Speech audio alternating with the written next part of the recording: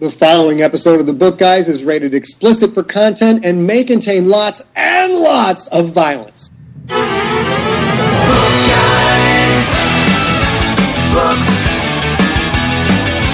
Audiobooks. Audio dramas. Podcasts. Book Guys. Book Guys. Book Guys. Book Guys. The Book Guys show is brought to you by Audible. Go to audibletrial.com/bookguys and get a free book. Just for signing up for a free trial. Why not?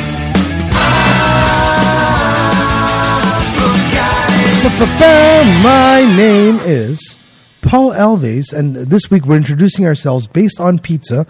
My name is Paul Alves, also known as Paul the Book Guy. And I'm from Toronto, Ontario, Canada, where the pizza could have on it gefilte fish, it could have on it curry, it could have on it anything. It could be any thickness, really. In Toronto, pizza is of all kinds of flavors, my friend. And my co-host today is the one and only Sir Jimmy. What's pizza like in North Carolina, Jimmy? Jimmy? Oh my God! I'm sorry, I was just grabbing a bite of pizza. My wife and I have been actually toying with the idea of opening up a pizza place here in North Carolina. And it would be called DeCarlo's Pizza.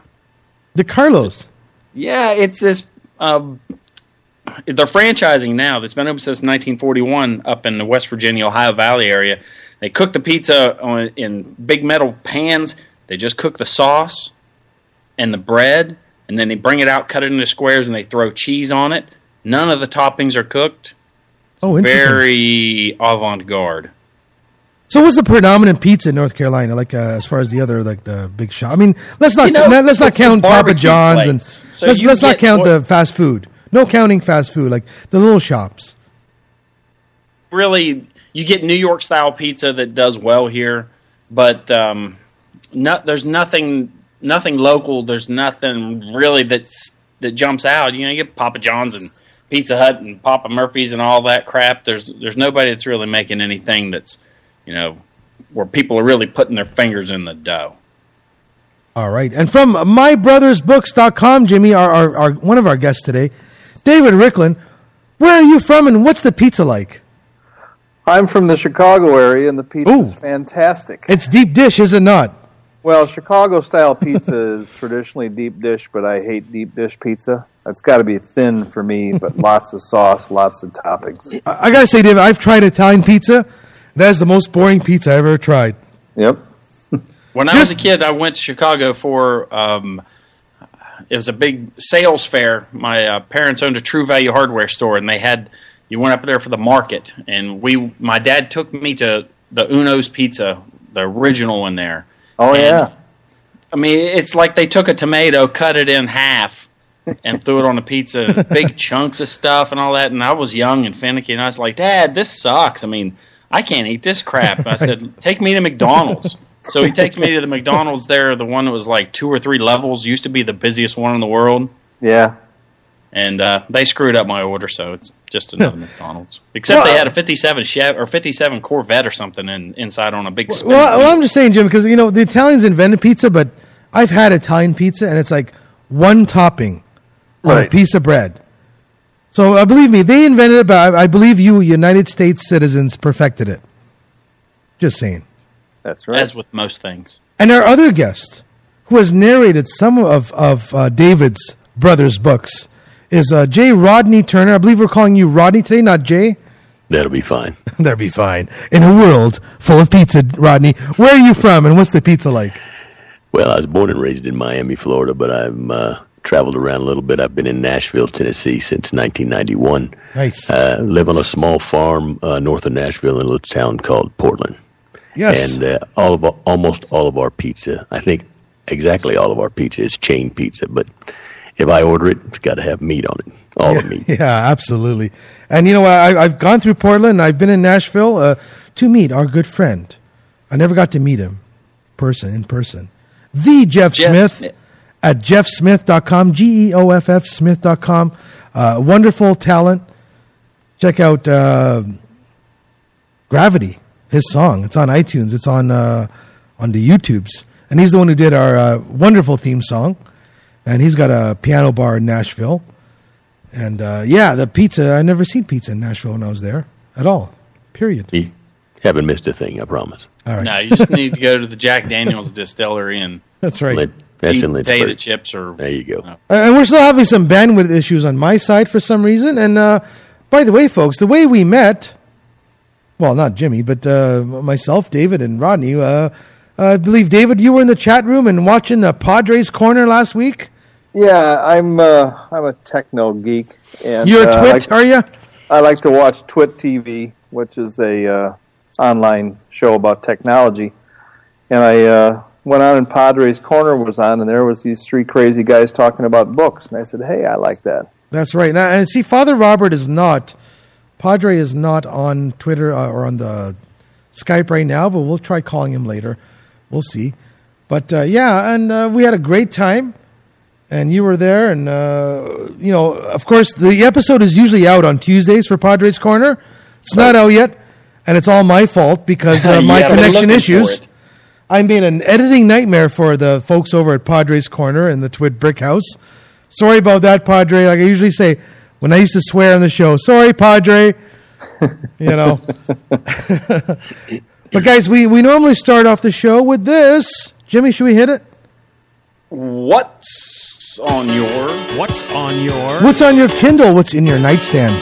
What's on your... What's on your Android phone? What's in your hand? What are you reading? What are you reading? And I'm going to start off, Jimmy. I did say I was going to read Neil Patrick Harris's Choose Your Own Autobiography.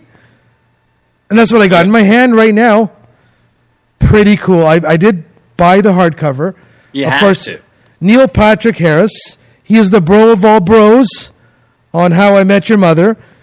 He was Doogie Howser. He is, a pop sensation, so to speak, an intelligent and funny guy, and it shows in his Choose Your Own Autobiography. Let me just say, this was fun to read, and I may have to reread bits of it, but it's literally a Choose Your Own Adventure autobiography by Neil Patrick Harris, NPH himself. Jimmy, I got to say that there some of the alternative, like either choose page 53 to learn. If you want to go in and do more vaudeville and stage stuff, go to page 53. If you'd rather continue on television, auditions, go to page 110. And the ones that are alternative reality, where not actually his autobiography, do end quickly, and you can tell right away that he's kind of joking with you. And he does give you an option to go back. So it's not like you can't really screw up. That's what I was wondering. Is there is there a corrective path that I used all the used important four bookmarks for this just in case so I can read the whole thing. But he does kind of loop back to other things. Like he's got drink recipes because he does like to drink the hooch. Oh, I've seen some pictures of him like in Cabo and whatnot. Yeah, he's always holding something with a very thin stemmed glass. Right. So some of the genius of this book is that's not like a typical choose your own adventure where if you take a certain path, you'll never go back and read certain parts of the book because he does give you options later on in the book to go back to stuff you skipped before. So quite quickly I learned that I only needed one bookmark. I didn't have to have 7 bookmarks to go through all of his text. You can tell right away when it's would you like to confront this man at the bar? Quite quickly, 2 pages later, you're dead. So you know that's alternative reality because NPH hasn't died yet, right?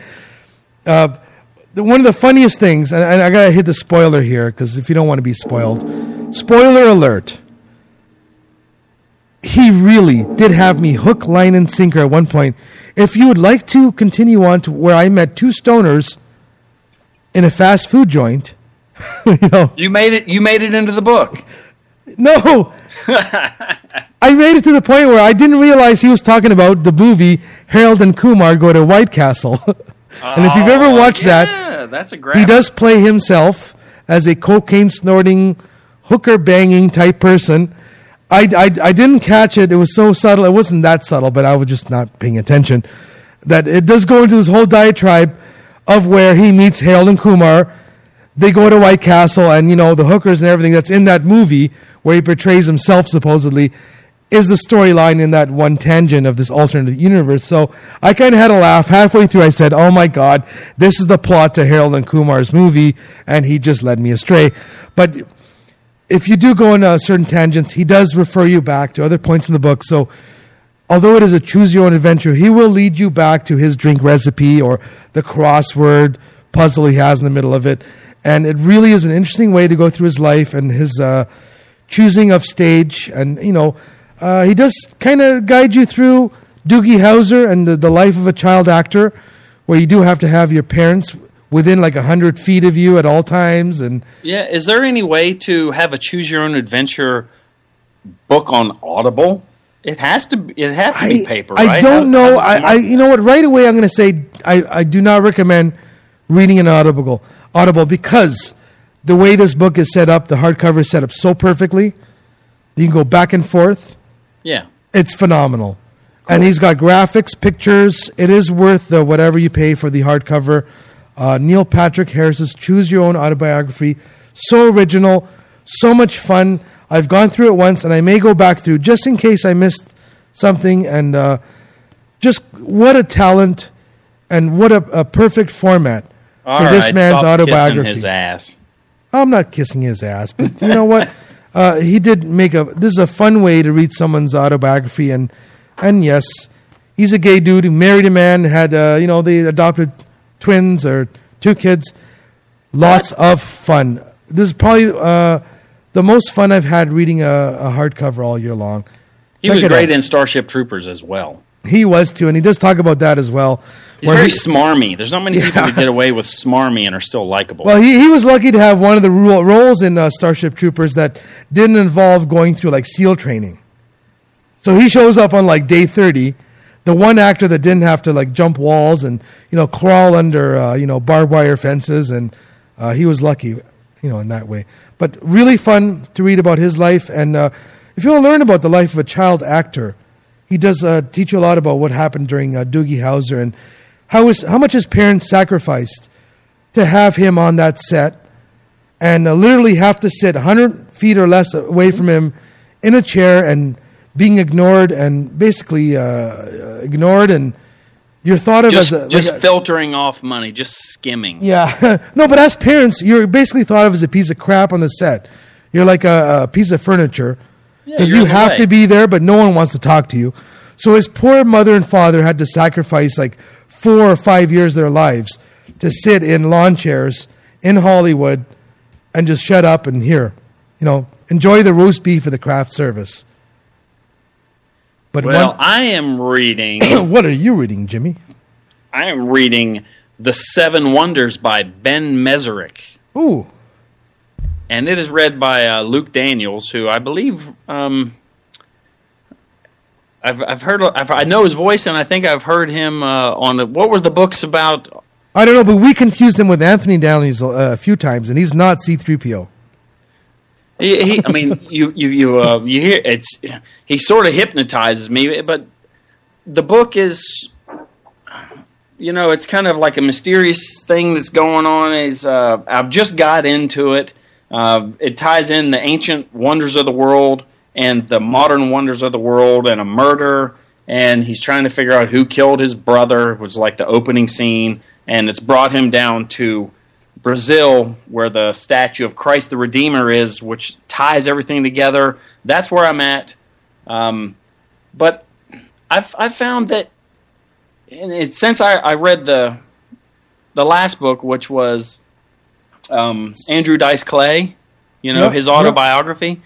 I am really getting into autobiographies and historical stuff, and it's hard for me to do my work or to fiddle around the house, chop wood, and be listening to a book that is about a story that you really have to pay attention to. Right.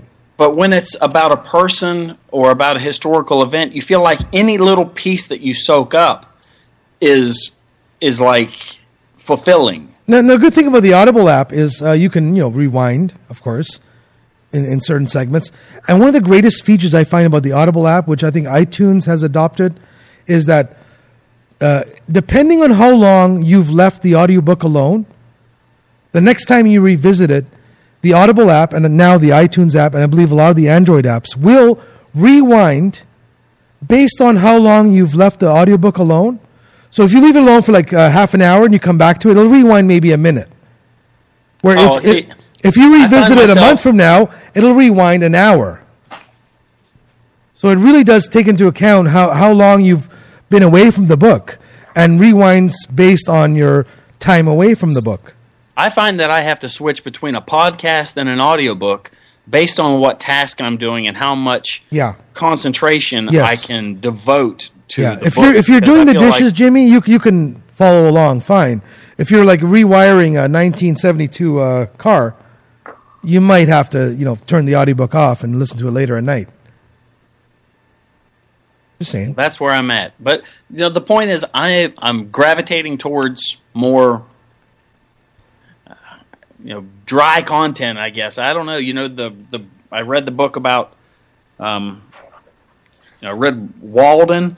That really didn't require you to know too many characters. There wasn't so much going on. It's just like you could get through that and feel like if you missed a couple sentences, you didn't realize like in 10 minutes. I don't know what happened. I don't know where that come from. You don't even know where you lost off at. But if that's where I'm going. I'm changing the kind of books I'm reading. I'm going to become the autobiography book guy. Yeah, like one you can't really do anything, thinking intensive while you're doing it. You have to either be doing the dishes or be in bed at night or have your eyes closed and listening. Is Neil Stephenson's Cryptonomicon at 42 hours and 53 minutes. Ooh. That's one you definitely have to focus on or you will be lost. You should rename that Nitol. Yeah. Help you get your Z's. Absolutely. Well, let's see what our guests are reading or want to read or used to read. Yeah. Why not? Let's start with Dave. Dave, what are you listening to? Well, actually, I've been reading a book recently. I just started in e-format by a good friend of mine, Carol Ann Harris. The name of the book is Storms, My Life with Lindsey Buckingham and Fleetwood Mac. Nice. She was Lindsey Buckingham's girlfriend. You can go your own way. That's right. That's right. But it's a great book, and it's quite dark and very violent at times. But she goes into quite detail on her life being in the inner circle of Fleetwood Mac. Pretty interesting book. Like I said, I've just started. I've only in a few chapters. So she's not the one that did the duet with Tom Petty, is she? No, that's Stevie Nicks. Stevie Nicks. Yep. All right. Yep. Nice. And Rodney, narrate yourself in a world where Rodney reads books. What's Rodney reading? I'm in the middle of doing two books right now. One is called Home Again, written by an author, Michael Kenneth Smith. It's a historical fiction set in true history, and then he inserts fictional characters into it.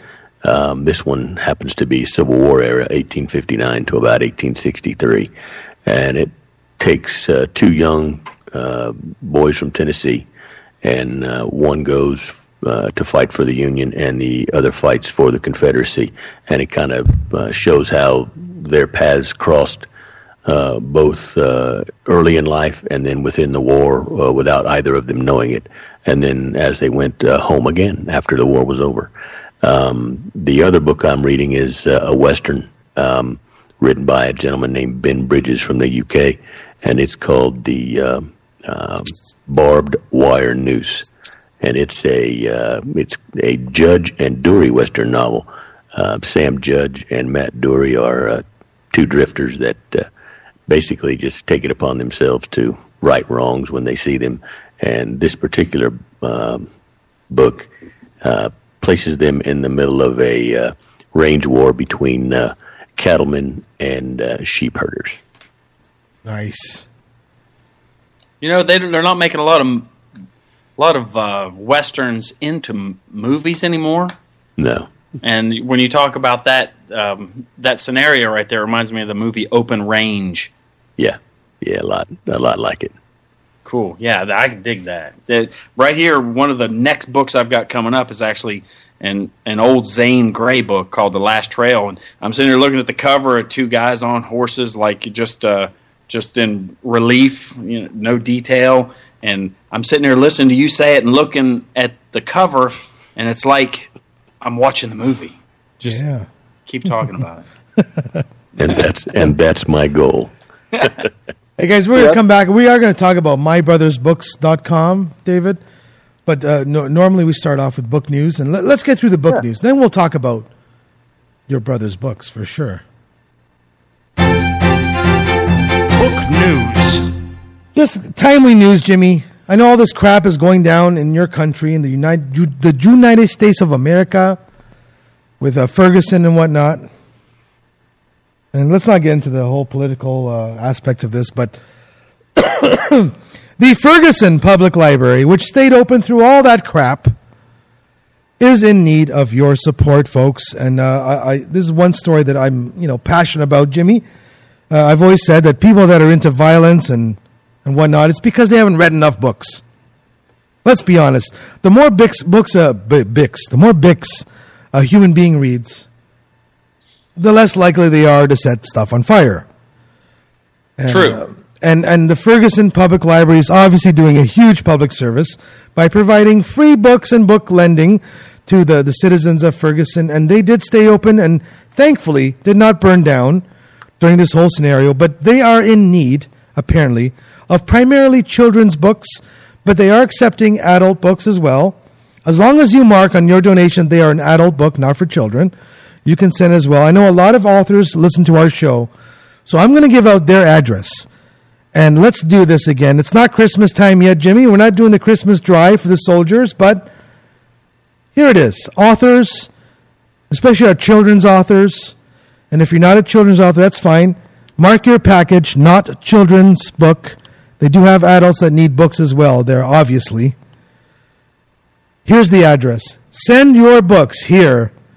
Ferguson Public Library. Attention Scott Bonner. It's Bonner.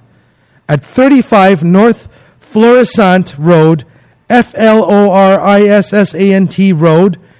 Ferguson, I believe it's Missouri, Jimmy, M.O.? That's correct. Zip code is 63135. And send it from Book Guys Show, or throw Book Guys Show somewhere on your package. Send it to the Ferguson Public Library. Attention, Scott Bonner, 35 North Florissant Road, Ferguson, Missouri, 63135. Please send them all the books you can, authors. I know some of you have extra books, extra hardcovers sitting in the garage. Send them to that library. They need it. And believe me, books makes a difference in everyone's life. And really, I hate to say it this way, it's going to sound condescending and maybe rude, but books do civilize the human animal and the human person. And I think books do much more than social programs. They do much more than television shows. Folks, turn them off. Turn off your television. Really, Books not only open minds, books open doors. They do. They do. Please, they need it more than anyone else right now. Send them the books so the children in Ferguson can expand their minds, expand their horizons, find a fantasy world, learn certain words, and just in general experience more in the world than they do in their day-to-day lives. And the Ferguson Library needs their support. Thankfully, it's still standing, wasn't burned down, and it was well defended, and it's still there. And they need your help. Please donate. Just saying. Well, I have a little bit of book news. I think we both get audiobooks from Audible, and we also get them from their partner company, Brilliance Audio. Yes. That very generously sends us books that we request. I have taken to getting mine delivered in MP3 format, which means if you get what's the giant? All right. Well, yeah. What's the giant book you keep talking about from Stephen King? Oh, how many? There's dozens. Oh, the last one, 11/22/63. Yeah, that would have been like a 20 CD audiobook. Yeah, you get it on one CD. Right, yeah. So I get them like that because the cheap little $50 radio that I put in my 20-year-old truck. Yeah. It will play an MP3 CD if I want to put it in. Yeah, my and I play a lot of the CD audiobooks I get, Jimmy, in my room at night, but I can't carry them around because I have found nowhere to stuff that CD into my phone. Well, I've been getting them in MP3 format for reasons of convenience. Yeah, so much more and convenient, space. right? So when I'm done, I read the book, we talk about it on the show, and they even send a little note inside the package that says these books are complimentary. They are yours to do with as you wish. So absolutely. I'll loan them sometimes to friends, and if nobody's interested in them, I would take them to our local Ed McKay bookstore. And it's a used bookstore, and they have a big audiobook section. Absolutely. When I first went in there, they wouldn't take them. They said, "Oh no, it's an MP3 CD." And I said, all the new cars play these. You put it in a computer, it plays it. Absolutely. So they started taking them from me. Yeah, last year, Jimmy, at Christmas, I couldn't find a place to put all my, some of them were unlistened to because I think it's a conspiracy by Audible and Brilliance that they send me, books on CD, and I end up buying them off Audible anyways because I'd rather spend, $10 and buy it off Audible than spend the 10 hours to convert these CDs to MP3 format. So a lot of them were still wrapped in shrink wrap. And my local library didn't want them because they said, well, no one reads, audiobooks on CD anymore. So I did contact, you remember last year, I contacted our armed forces, Canadian Armed Forces, and they said, well, you know what? A lot of soldiers do bring laptops with CD players, and we'd love them. And I donated about $4,000 worth of audiobooks to the Canadian Army for soldiers in theater, meaning, Afghanistan and wherever they are. And they did accept them graciously, and this year, they're not really accepting audiobooks, so I don't know where to put them. Jimmy, maybe I could. I'm going to donate them to Ferguson. Well, I went in yesterday with a couple of books that I just finished, and they said, well, we're no longer accepting these. Right. They said, you're the only one bringing them in here. And and people have bought them, and like little old ladies get it, and they stick it in their Oldsmobile CD player, and it won't play. Right. And so they're not going to take them anymore, so... let's just say this, Jimmy, the CD player is not a dying format. It's dead.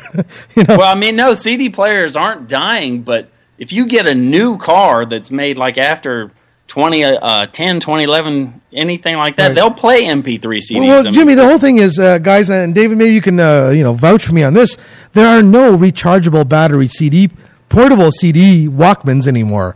There never were. The CD. Yeah, the CD predates the rechargeable format. So the amount of money I'd have to spend on recharging batteries or buying, double A's, it's cheaper for me to buy the book on Audible on my Android phone.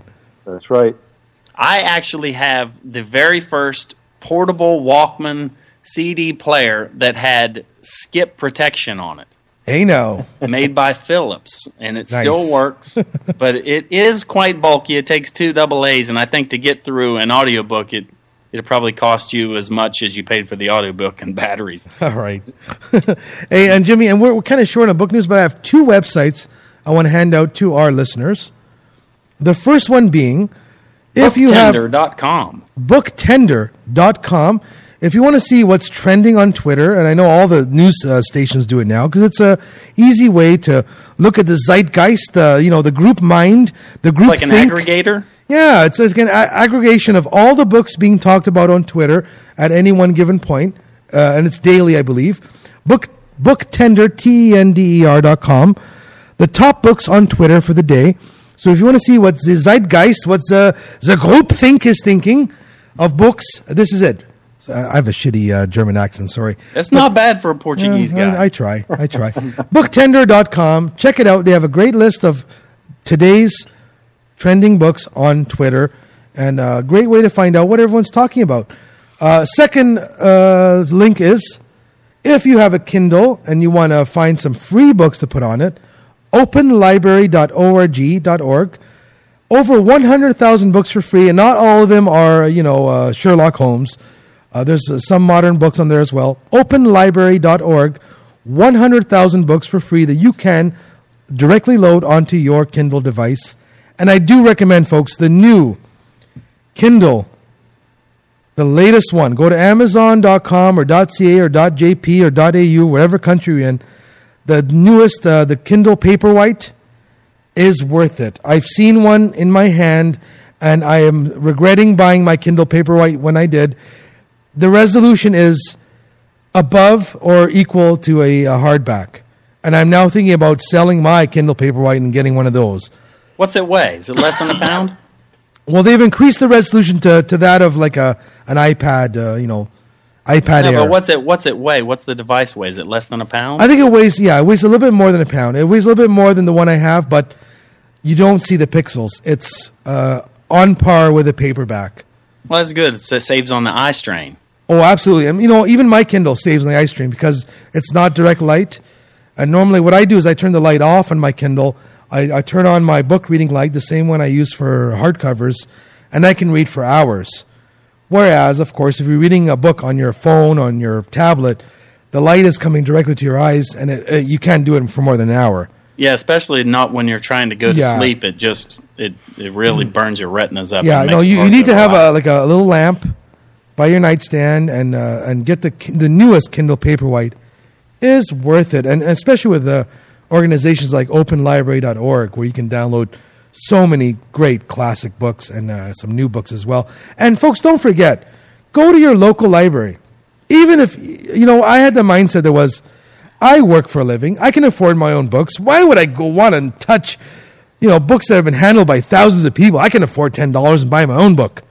That was my attitude, Jimmy. But it's cheaper than buying rubber gloves. Well, yeah, but you know what? You don't have to handle a used book. Even if you're a foo-foo like I was, thinking, I can buy my own books. I can afford $10. No. Go to your local library. Get your library card from your local library, and most of them do have agreements and have an online site like Toronto does, like I'm sure in North Carolina they do.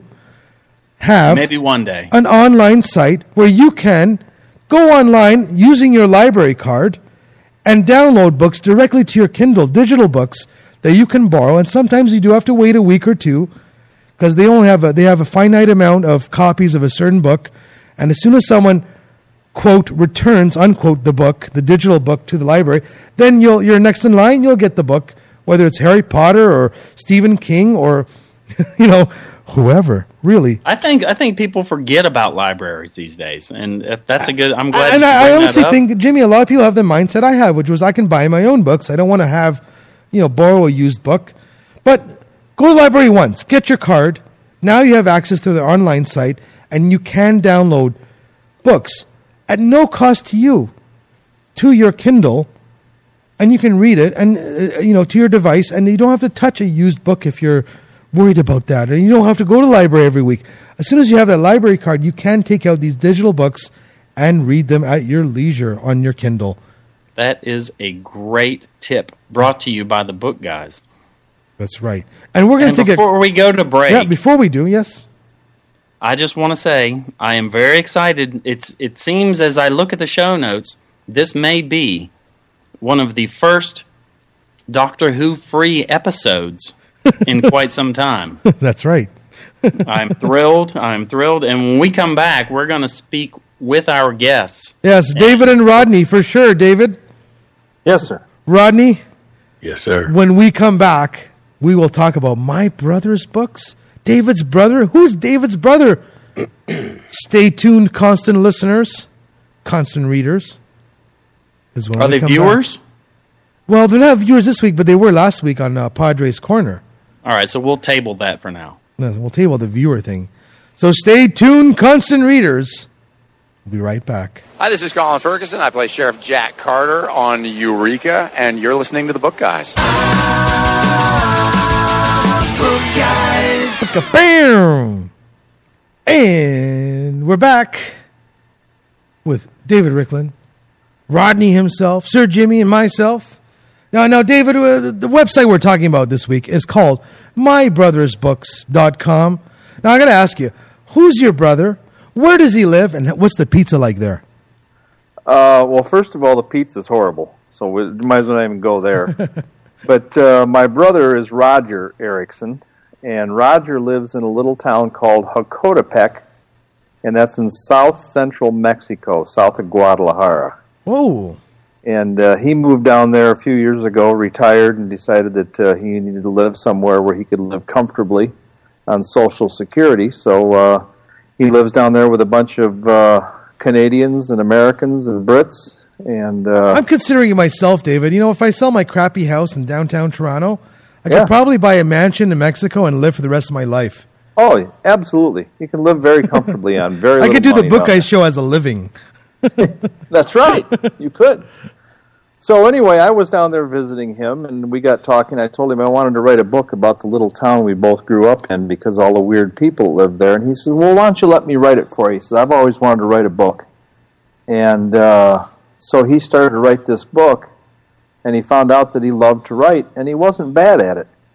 So in the last 2 years, he's churned out about 24 novels, and I don't know how many short stories. Good God. And just that's all he does all day long is writes. Fantastic. And what's your involvement here with mybrothersbooks.com? Well, are you his promotion guy? Or I'm sitting there and I'm watching him write every day, and I'm starting to read what he's writing, and it's not bad. And I told him, I says, well, why don't we publish this?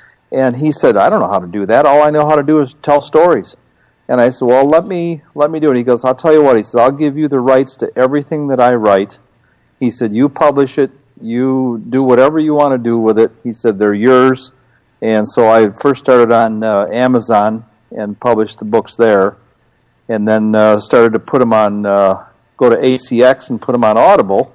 I put them out for audition. And fortunately, Rodney auditioned. And we had several people actually audition for the books, but once I heard his voice, I said, oh my God, this guy is the one, you know. And I he gotta writes say, a lot of historic fiction. I'm looking at Tommy Redfeather's page on Audible, which is one of his books, of course. We're going to talk about that in a bit. But people who bought this also bought, and including that list is Louis L'Amour, who's, of course, America's storyteller. And that's quite a great company to be in, is it not? Yeah, It's funny that you say that because at work I brought up to a few coworkers. You know, I've only been at this job, less than 6 months, and I said, I do a podcast about books and that I get a lot of books from publishers and whatnot. And I had two people say, do you got any Louis L'Amour books? Yeah. So this is like 3 times this week. So yeah, so Audible's algorithm is, of course, seeing that there's some connectivity between Louis L'Amour and David's brother Roger. So that's a good sign right off the bat, yeah? Yeah. So it's kind of becoming a family affair. My son, who is a graphic artist, said, hey, you know what? I could do book covers for you guys. Nice. And so now he not only does book covers for me, obviously he hasn't done most of the ones that I did myself, but he did the last one I did, Settling the Snake. He did that one for us. And now he's starting to do book covers for all kinds of authors. Now, so, Rodney, the good news is here, Rodney, is my bandwidth or Audible's bandwidth has fixed since we started the show, and I can actually play the sample from Audible. And in the break, we did determine it was a good spot in the book. Yeah, that's fine. Because sometimes Audible does pick a random spot in the book. Well, the beauty of ACX is, as the producer and narrator, I get to pick the retail sample. So what you're going to play is the retail sample I picked. Yeah, that's the whole thing. And we keep telling authors this and narrators, if you can, please pick the section of the book. Tell Audible they will play that as the sample on their website. Otherwise, I believe their algorithm or their computer just picks something at random. As a general rule, I pick the first 5 minutes of the book. That's where the author generally is introducing characters and sets the stage. And about 5 minutes, when you stop, that's where the listener says to themselves, boy, I really need to hear more of this. Right. Yeah, and usually I believe the first couple sentences in the book is where an editor or someone who picks which books get published decides. Because they've got 500 books on their table. Sure. So they read the first 3 sentences. They don't like it. They just chuck it to the slush pile. So let us, Rodney, Roger, David, let's play a little bit of Tommy Redfeather right off the Audible site like this. Duke, the old mixed breed hound, stiffened at my side, hackles raised. A low growl came from somewhere deep inside him. He had turned around and was facing the opposite direction from the scent he had been following. We had been tracking what I thought to be a weasel that had been raiding our henhouse almost every night. It took me a moment to realize that Duke was facing home. As I wondered what could be wrong there, I heard 2 gunshots in rapid succession. Both my mother and father were at the farmstead and didn't have a firearm. My stomach churned at the thought of what could have happened. We lived in an area of Ogle County, Illinois that was called the Stingy Slough. It was so named because the circuit-riding preachers claimed that the stingy Norwegian immigrants who lived in the area rarely put much, if anything, in the collection plate. As I neared the building site, I slipped into a small pine grove to remain unseen until I determined what action to take. Duke wanted to charge headlong into whatever was there, but I didn't want to alert anyone to my presence. I held him back, much to his dismay. I had entered the pine grove from the west. As I sneaked up to the east side, which was the nearest to the buildings, I saw my worst fears come to pass. What appeared to be my parents lie on the ground, apparently dead. Nick Brody, one of the group known as Pirates of the Prairie, stood calmly reloading a brace of dueling pistols. I called his name. As he turned to face in my direction, I shot him in the stomach with my .50 caliber Hawken rifle. And we're going to pause it right there. We don't want to spoil too much, but wonderful. Just wonderful. Tell us a little bit about that story, David. Well, all of the stories contain characters of where we grew up. And some of the names have been changed. Most of the people are dead, so he used their names. But it's a great story. I don't want to give away too much. It's yeah, don't spoil it. Let folks check it out on Audible. No, but the nice thing is everything in my brother's books are historically accurate. It's just a fictional book. Yeah. But as people listen to it, as Rodney reads it, the description of the guns, the weaponry, everything is period, and a lot of research has gone into it to make sure that when someone's listening, they don't, cry bullshit and say, "Oh, wait a minute, they didn't have that back then." Yeah. So it's. Now, I got to ask you: is that a lot of the research being done by your brother, yourself, or is there like some people that help you out? Nope, all done by him. Nice. Yeah, I gave him a computer a few years ago, and even though he still doesn't know how to use it, he does know how to find Google. And one of my favorite websites, David, is when people ask me a stupid question, I send them the answer, but I go to lmgtfy.com, which is letmegoogle.that-for-you.com.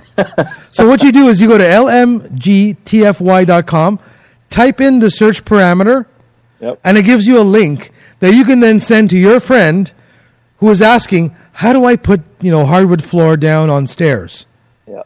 And you just type that in. How do I put hardwood floor down on stairs?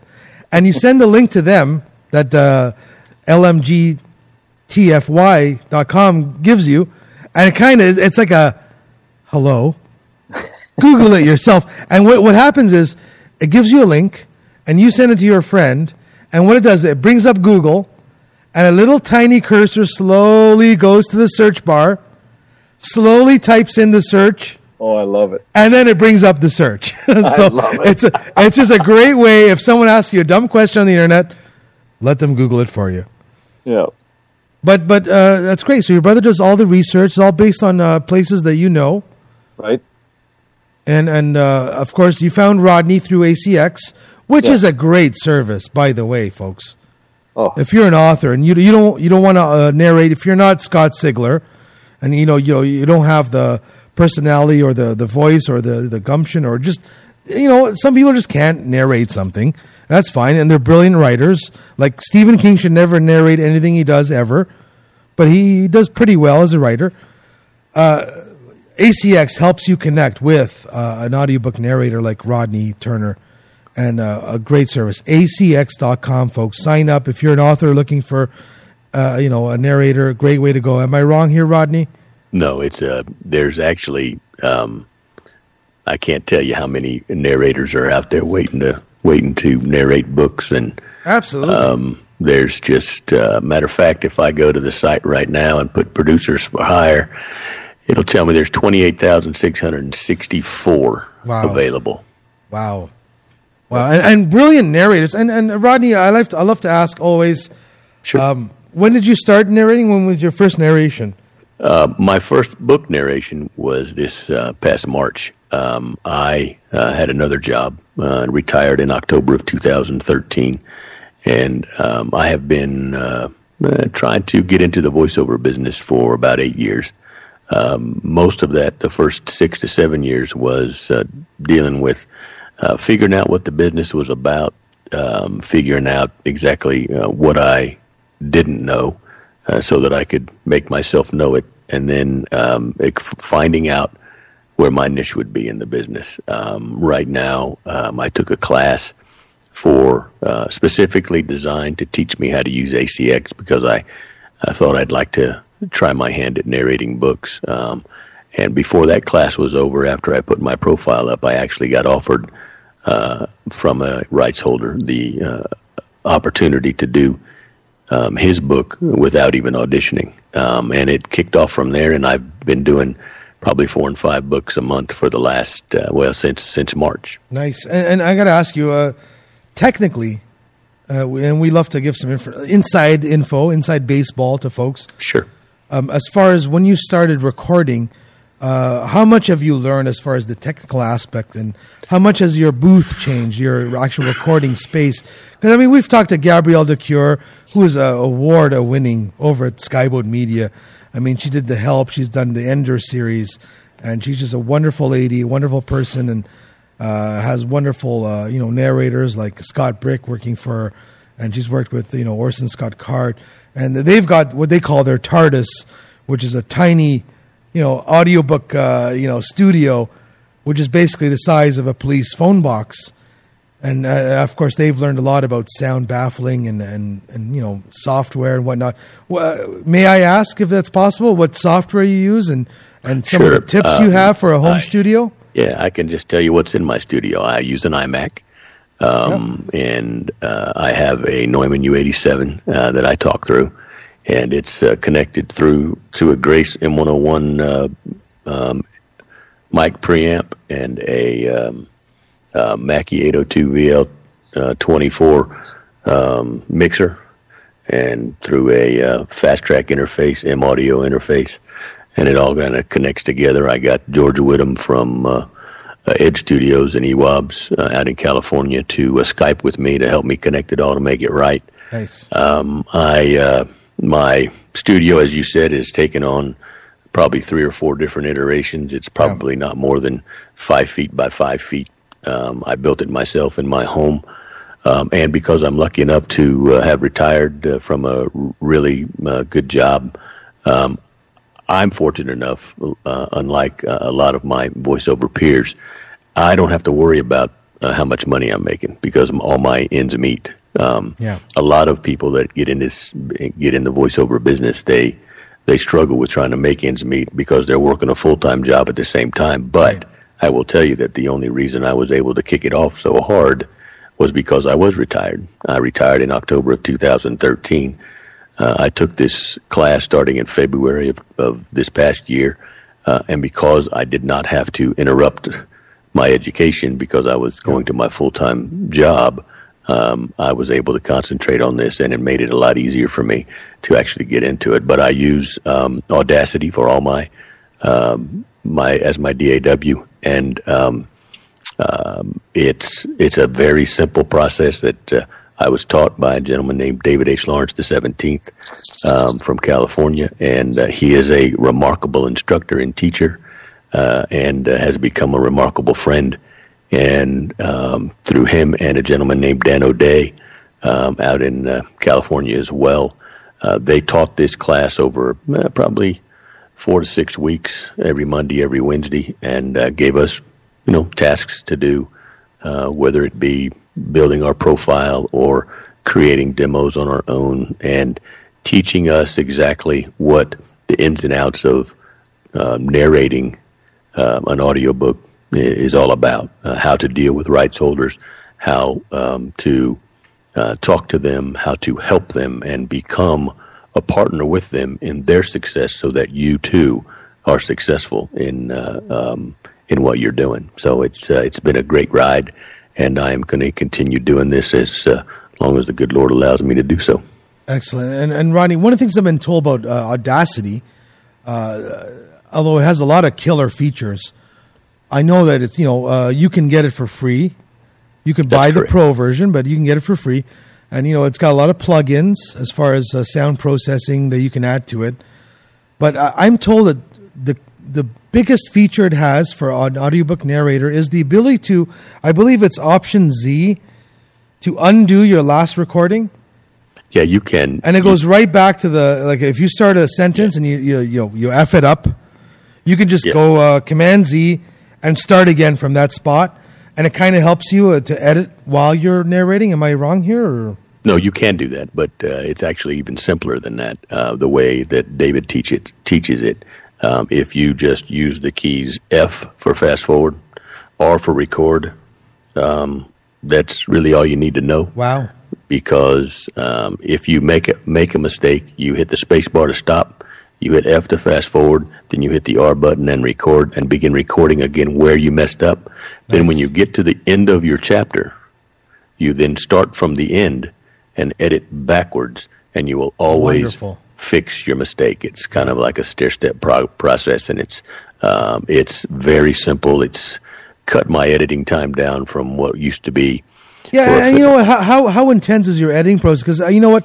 Audible has lifted a little bit, not of their...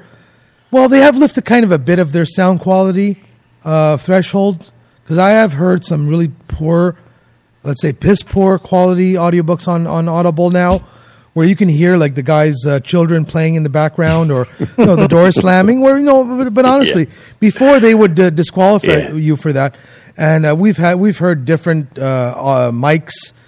The guy will go back and edit one word into the thing, and he sounds like a completely different person because he changed his sound quality.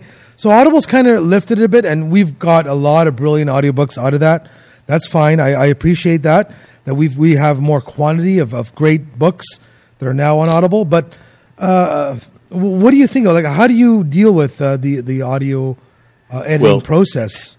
At first, when you read the audio requirements from ACX, it looks to be very daunting and very intimidating. Yes. But if you start with a quiet place to narrate, and your sound floor is quiet, then everything else takes care of itself. That's the most important thing.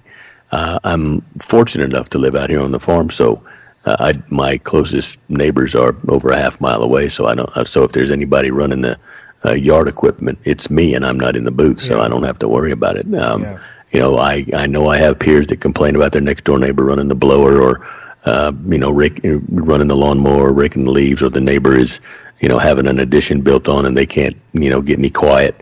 I don't have any of that problem. I'm lucky, and I was fortunate enough when George assisted me to listen to my audio and help me do what was necessary to make sure that my sound floor was quiet. So now, how big is your room, Rodney? How big is the room? Because I keep being told that you gotta narrate inside a closet, and I'm claustrophobic, so I can't do that. Well, you can. I mean, my space is 5 feet by 5 feet, and it's probably about 7.5 feet tall. But I sit to do all my narration. I'm sitting right now, and what I'm doing right now in talking to you is exactly what I do when I'm reading a book. Robbie, let me ask you you this. sound great. Without going into what you did before this, Okay. did you have much computer experience? And because you seem thoroughly knowledgeable about all the systems and the programs, was there a big learning curve trying to get into this? The only real learning curve is is understanding the software. When I took a course before I retired with Nashville had a branch of the Connecticut School of Broadcasting, and I took an 8-week course with them at night, and they taught me Adobe Audition, and going through their course, their instructors taught me what I needed to know about recording software and editing. So I learned most of the simple phrases of cut and paste and edit and the amplifying and normalizing and things of this nature, and learning what they were. Once I got out on my own, and I was stuck with Adobe Audition until, quite frankly, until David convinced me that Audacity was the way to go. And I know a lot of my friends use Twisted Wave. They love that. I know that's a real popular program. Audacity is the one I happen to use. I think what generally makes people successful is for them to use what's comfortable for them and what they know, so that their editing time is lower. When I started out in March, my editing time with Audacity was probably close to almost 3.5 hours for one finished hour of audio. Yeah. But as I've worked through it, I'm down now to probably closer to 2 hours and 15 and we're minutes. told, Rodney, that's about standard. It's 2 to 1. Yeah. Yeah. Yeah. Now I'm in a room 50 by 20, and it's a tin can. That's why I have a noise limiter. So when I don't talk, you don't hear the metallic tinny noise.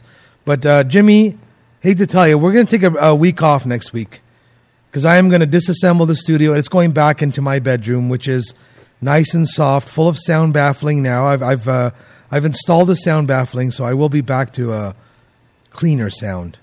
And I'm going to try to talk my wife into switching chairs with me, because I get tired of hitting the mute button every time I want to shift my chair. Oh, and there goes my phone. So, too much ambient noise here, definitely. So I can dig what you say. The smaller the space, tighten it up. Yeah.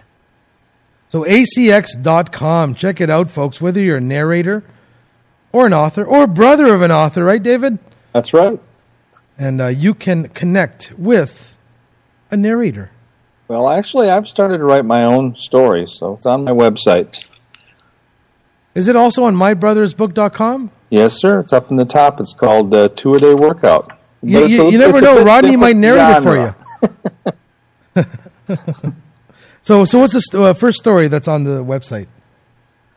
Let's see. The first story, I think the latest release I usually put up at the top, which is Settling the Snake. That one has not hit Audible yet. But all of Rodney's work is on there, and there's links to, you click on any one of the books on there, and it'll take you right to Audible. Excellent. And it's mybrothersbook.com. You go to audible.com. Yep. Yeah, mybrothersbooks.com. And you go to Audible, search for David Erickson, Erickson. Yep. Actually, search for Roger Erickson, because it's typically goes to the author first. Absolutely. Search for Roger Erickson, Erickson, and narrated by J. Rodney, Rodney, Turner, as in Tina, or Ike. You want some cake, baby? And Tommy Redfeather, 6 hours and 15 minutes, unabridged, and you can get it for free. If you haven't tried it yet, come on, most of you have, but if you haven't, you go to audibletrial.com/bookguys and you get it for free. And you know what? The Ericksons and Rodney still get paid. Isn't that great? At audible.com. And guys, would you stick around for a couple more minutes? We have some comic book stories to get through. And maybe one books on film and television. And then we'll say goodbye to the nice folks at home, the constant readers. Cool. So we're going to hit the comic books. Jimmy, Professor Allen's not here, so we got to take up the flag. Oh, comic books. Oh, Oh, this is a quickie. And I just found this on Reddit. Talking about Patrick Stewart. He calls himself Pat Stewart. Talks about his X-Men appearance. And he kind of didn't want to do a comic book movie. But then the assistant to the lady at, I believe it's Fox, that was doing the X-Men movies, she said, well, would you like to be Professor X? And he said, I've never read a comic book. I don't know who that is. So she kind of went to her desk, opened her desk drawer, pulled out an X-Men comic, slapped it on the table and said, take a look at that.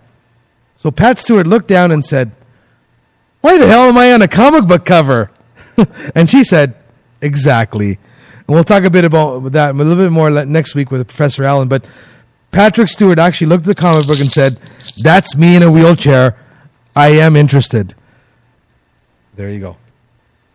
Second book, Jimmy, we were talking about comic books and other hooks by Manfred Volti. It was 2 weeks ago, where comic books could help children get reading. Well, it turns out that there's a lady, Red Bank regional teacher, has turned graphic novels, which is a fancy way of saying, young adult comic books. She's turned into a popular course. Sarah Van Ness said to a class last week, before continuing her lesson, that she wasn't one on Shakespeare or Hemingway, but rather comics and superheroes. And right away, her class was involved in the story. And she has started an entire new series. And you look at a picture of her on the website. I'll put it in the show notes. And she looks like one of the students. I mean, she looks young. But she has got the students so involved in Wall Township, wherever the hell that is. She did her sophomore year at Monmouth University, again, wherever the hell that is. But using graphic novels, she has got another whole slew of young adults into reading. And of course, graphic novels are, they're like the cocaine, for kids. They get the kids into reading, and then next thing you know, they're picking up Hemingway. And wonderful. Thank you, my dear Sarah Van Ness, for getting more children into reading using stuff like Watchmen to get kids into reading. Brilliant. And again, reinforces the message behind comic books and other hooks that if you give children a reason to read, they will enjoy, and they will continue and become constant readers for the rest of their lives. Beautiful. Paul, you said graphic novels, and that got me thinking about graphics. Yeah. And, we have, we got these book gentlemen on here. We do. Writers, brothers of writers, audiobook narrators. But if you've got a real book, you have to have a cover for it, right? You're right. Yeah, you do. You know what? And Jimmy, you need a graphic designer. You do. Someone to come up with your cover to take your vision. Who's going to do that, Jimmy? I'd like to say everyone. This is a long URL, but it's Taylor E. Ricks on artwork.com. Taylor, hang on. Give the URL again. Taylor, Taylor E. Ricks, Ricks, on artwork. Taylor E. Ricks on artwork.com. And you can see some of the work this young man's doing. I think maybe Dave could elaborate a little bit more, but I'm looking at some of the work on here, and very professional, very profound, and eye-catching. Yeah, he's a Photoshop genius, and I do a lot of work. Actually, I do a lot of playing on Facebook. That's kind of my playground, and I've connected with hundreds and hundreds of other authors, and they've discovered Taylor, and now they're starting to have him do their book covers because, number one, he's easy to work with. He can do anything. I mean, he can literally do anything on Photoshop. Yeah. He does ebooks and print books, right? Yep. Nice. Absolutely. A lot of the authors have their books printed, so he does it in a format so they can be sent directly to the printer from him. And he's doing business cards and corporate logos and all kinds of things. But he's found his niche with books because actually, as the old saying goes, you do judge a book by its cover. Yeah, I mean, David. I mean, we used to judge a book by its spine because bookstores were chock full of books, and more than normal. Maybe other than the 10 featured ones that were in a pile somewhere, they were all judged by their spine, and you'd pick them up and you'd leaf through them. But on Amazon.com and iTunes and Android, you're looking at the book cover, period. Right. You can't see the spine. You can't really dig into it unless you click on the book cover. So if the book cover is just like a plain blue with a yellow text, you might not click on it. Yeah, you can't change your name to Stephen Kent. Right. Just hoping that you're going to get next to the Stephen King books. You gotta grab people's eye. The book cover nowadays is you're looking at it on your Kindle, which is in black and white, or on your computer, and it's like 2 inches by 1 inch, and it has to grab the audience. So sorry, David, please continue. I'm sorry. No, that's quite all right.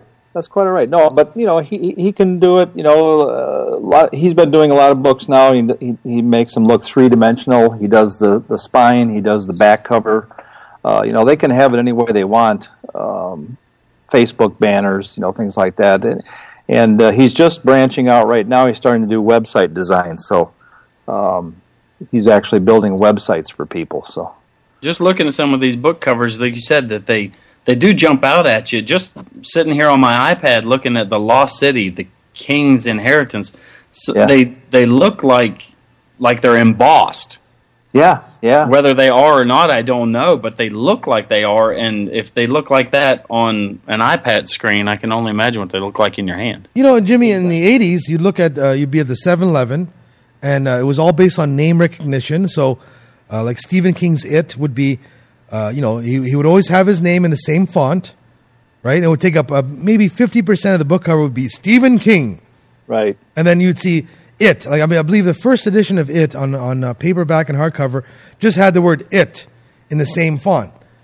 But you can't do that anymore on Amazon. You have to have a lively cover and artwork that attracts attention, because we're not down to like those 5 guys that, and they usually were guys, but the 4 guys and the 1 lady that were promoted at the store. But now we're at Amazon, where it doesn't matter who you are. As long as your book is popular and you have the right ratings, crowdsourced ratings, you're going to be at the top. You're going to be in the list. You have to have that cover that really brings your attention to it. And I believe now that the cover is more important than it ever was. Yeah, I agree. I designed all the covers myself in I forget what the heck I even did them in from the first few books, and they were pathetic.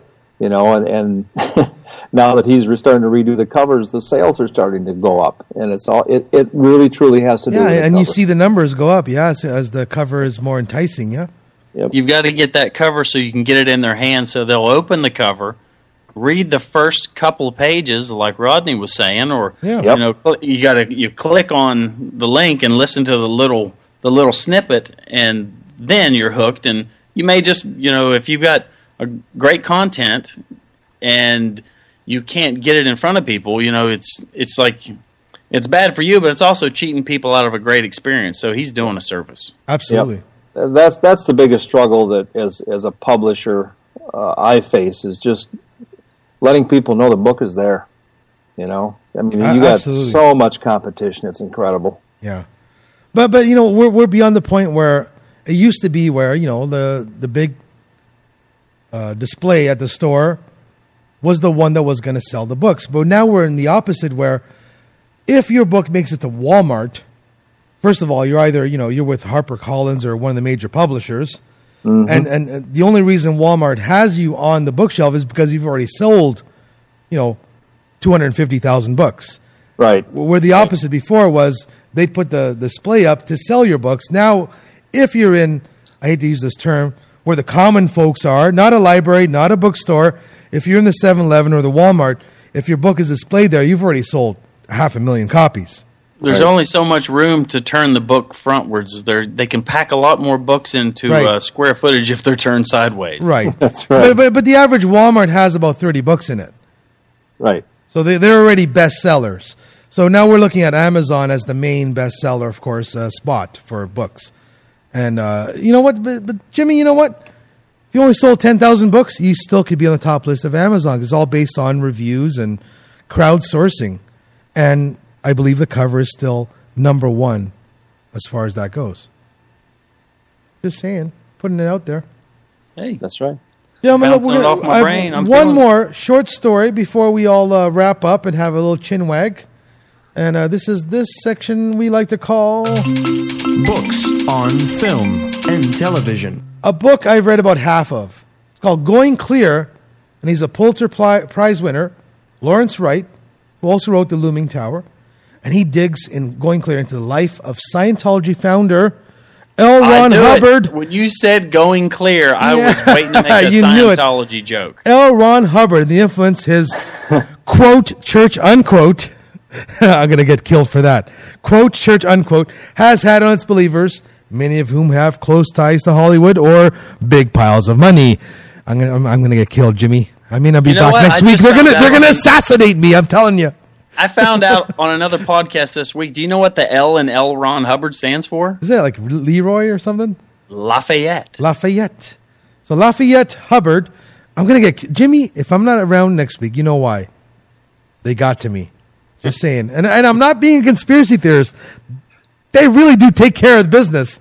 Just saying. So HBO documentary films and their president, Sheila Nevins, has told the Hollywood Reporter that Going Clear is going to be a documentary on HBO. And the major news story of the week, Jimmy, is that in preparation for doing a documentary on this, I will call it an expose book, Going Clear, by our good friend Lawrence Wright there. They have hired 160 lawyers preemptively just to make sure that the HBO documentary gets out. Got them on retainer. That's right.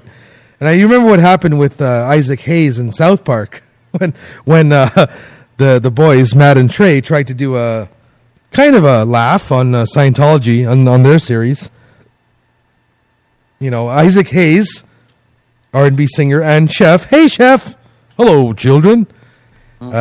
He decided that he didn't want to make fun of his own religion, to which, Matt and Trey said, well, we took the piss out of Christianity, Judaism, Islam. What's good for the goose? And they said, well, you have to. You've participated in making fun of all these other religions. Why not Scientology? And he wouldn't do it. So, of course, this led eventually to the infamous episode where Isaac Hayes' character of Chef not only was classified a pedophile, but he was killed about 23 different times in that episode. And they reused audio from Isaac Hayes to basically make sure that everyone in the audience knew Chef is dead and he's an evil person. And 160 lawyers. Good God, man. I don't know.